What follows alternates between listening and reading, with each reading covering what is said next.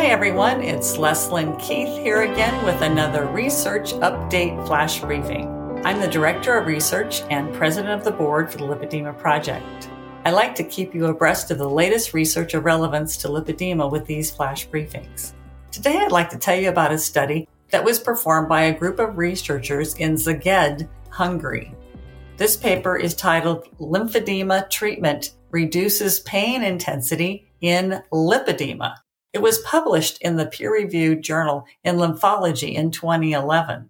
I'm not sure how I missed talking about this one before because this one is actually 10 years old, but I think it was a very good study and has good information for us.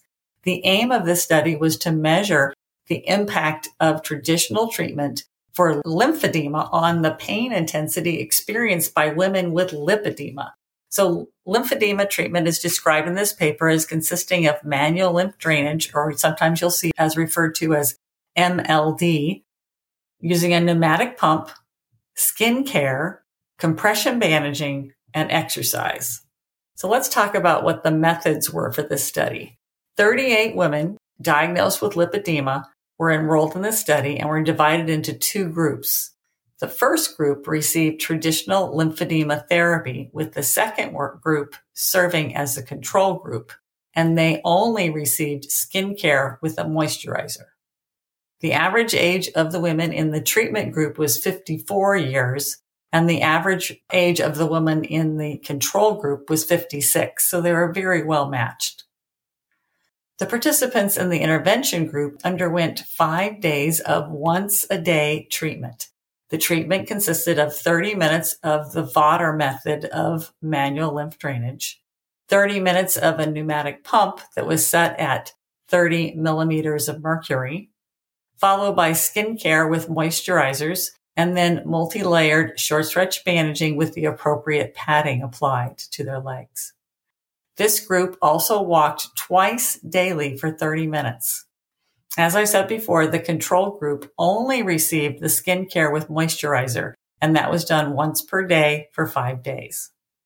Data collected in the study included leg volume using measuring tape, and they did pain assessments. Pain was assessed using actually 3 different methods. A 30-item questionnaire was used to characterize the most typical adjectives that are used to describe pain, such as pressing, dull, heavy, pulling, unbearable, exhausting, and stabbing pain. And there were others. The participants were then asked to rate how well each adjective described what they were experiencing by rating it as either fits fairly well, fits to a limited extent, or does not fit. Then the severity of the 10 most agreed upon adjectives were rated by participants using a scale of 1 to 4. So 1 was no pain and 4 was the most severe of that particular pain characteristic or description.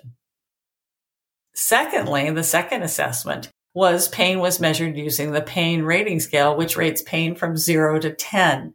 So many of you have used this already in your doctor's office or in other clinics.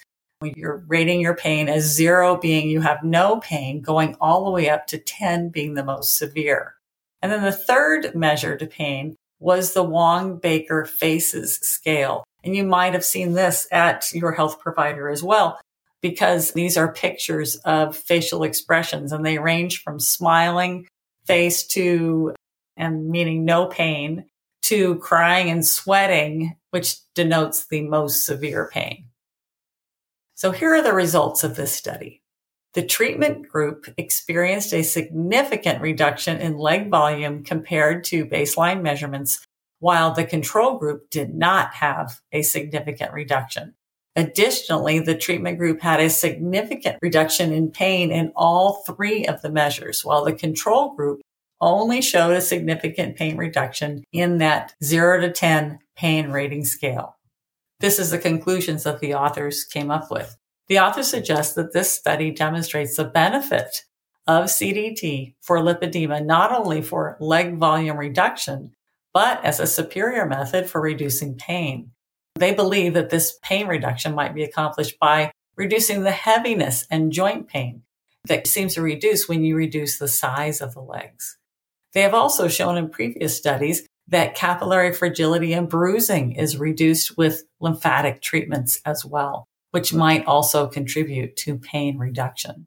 This paper, I feel, is really important for women with lipedema because it demonstrates how important and effective conservative manual treatments are for the management of lipedema symptoms.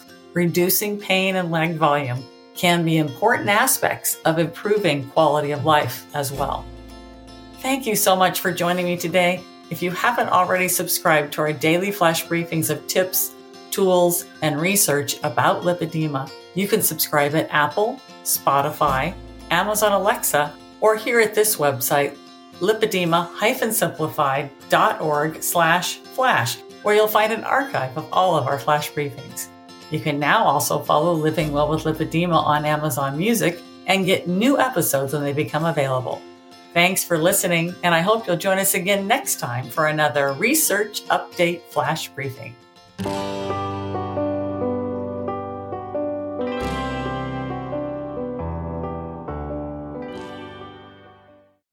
Hi there, this is Catherine Sayo with a very quick and exciting announcement. Just to let you know, our 3-day event, Heart to Heart, is coming up March 31st, April 1 and 2. Make sure you don't miss it. We have speakers coming from all over the world and an amazing schedule for interaction with all of the community. It's going to be spectacular. Go to lipedema-simplified.org and be sure to click the link to get more information. And we'll see you there.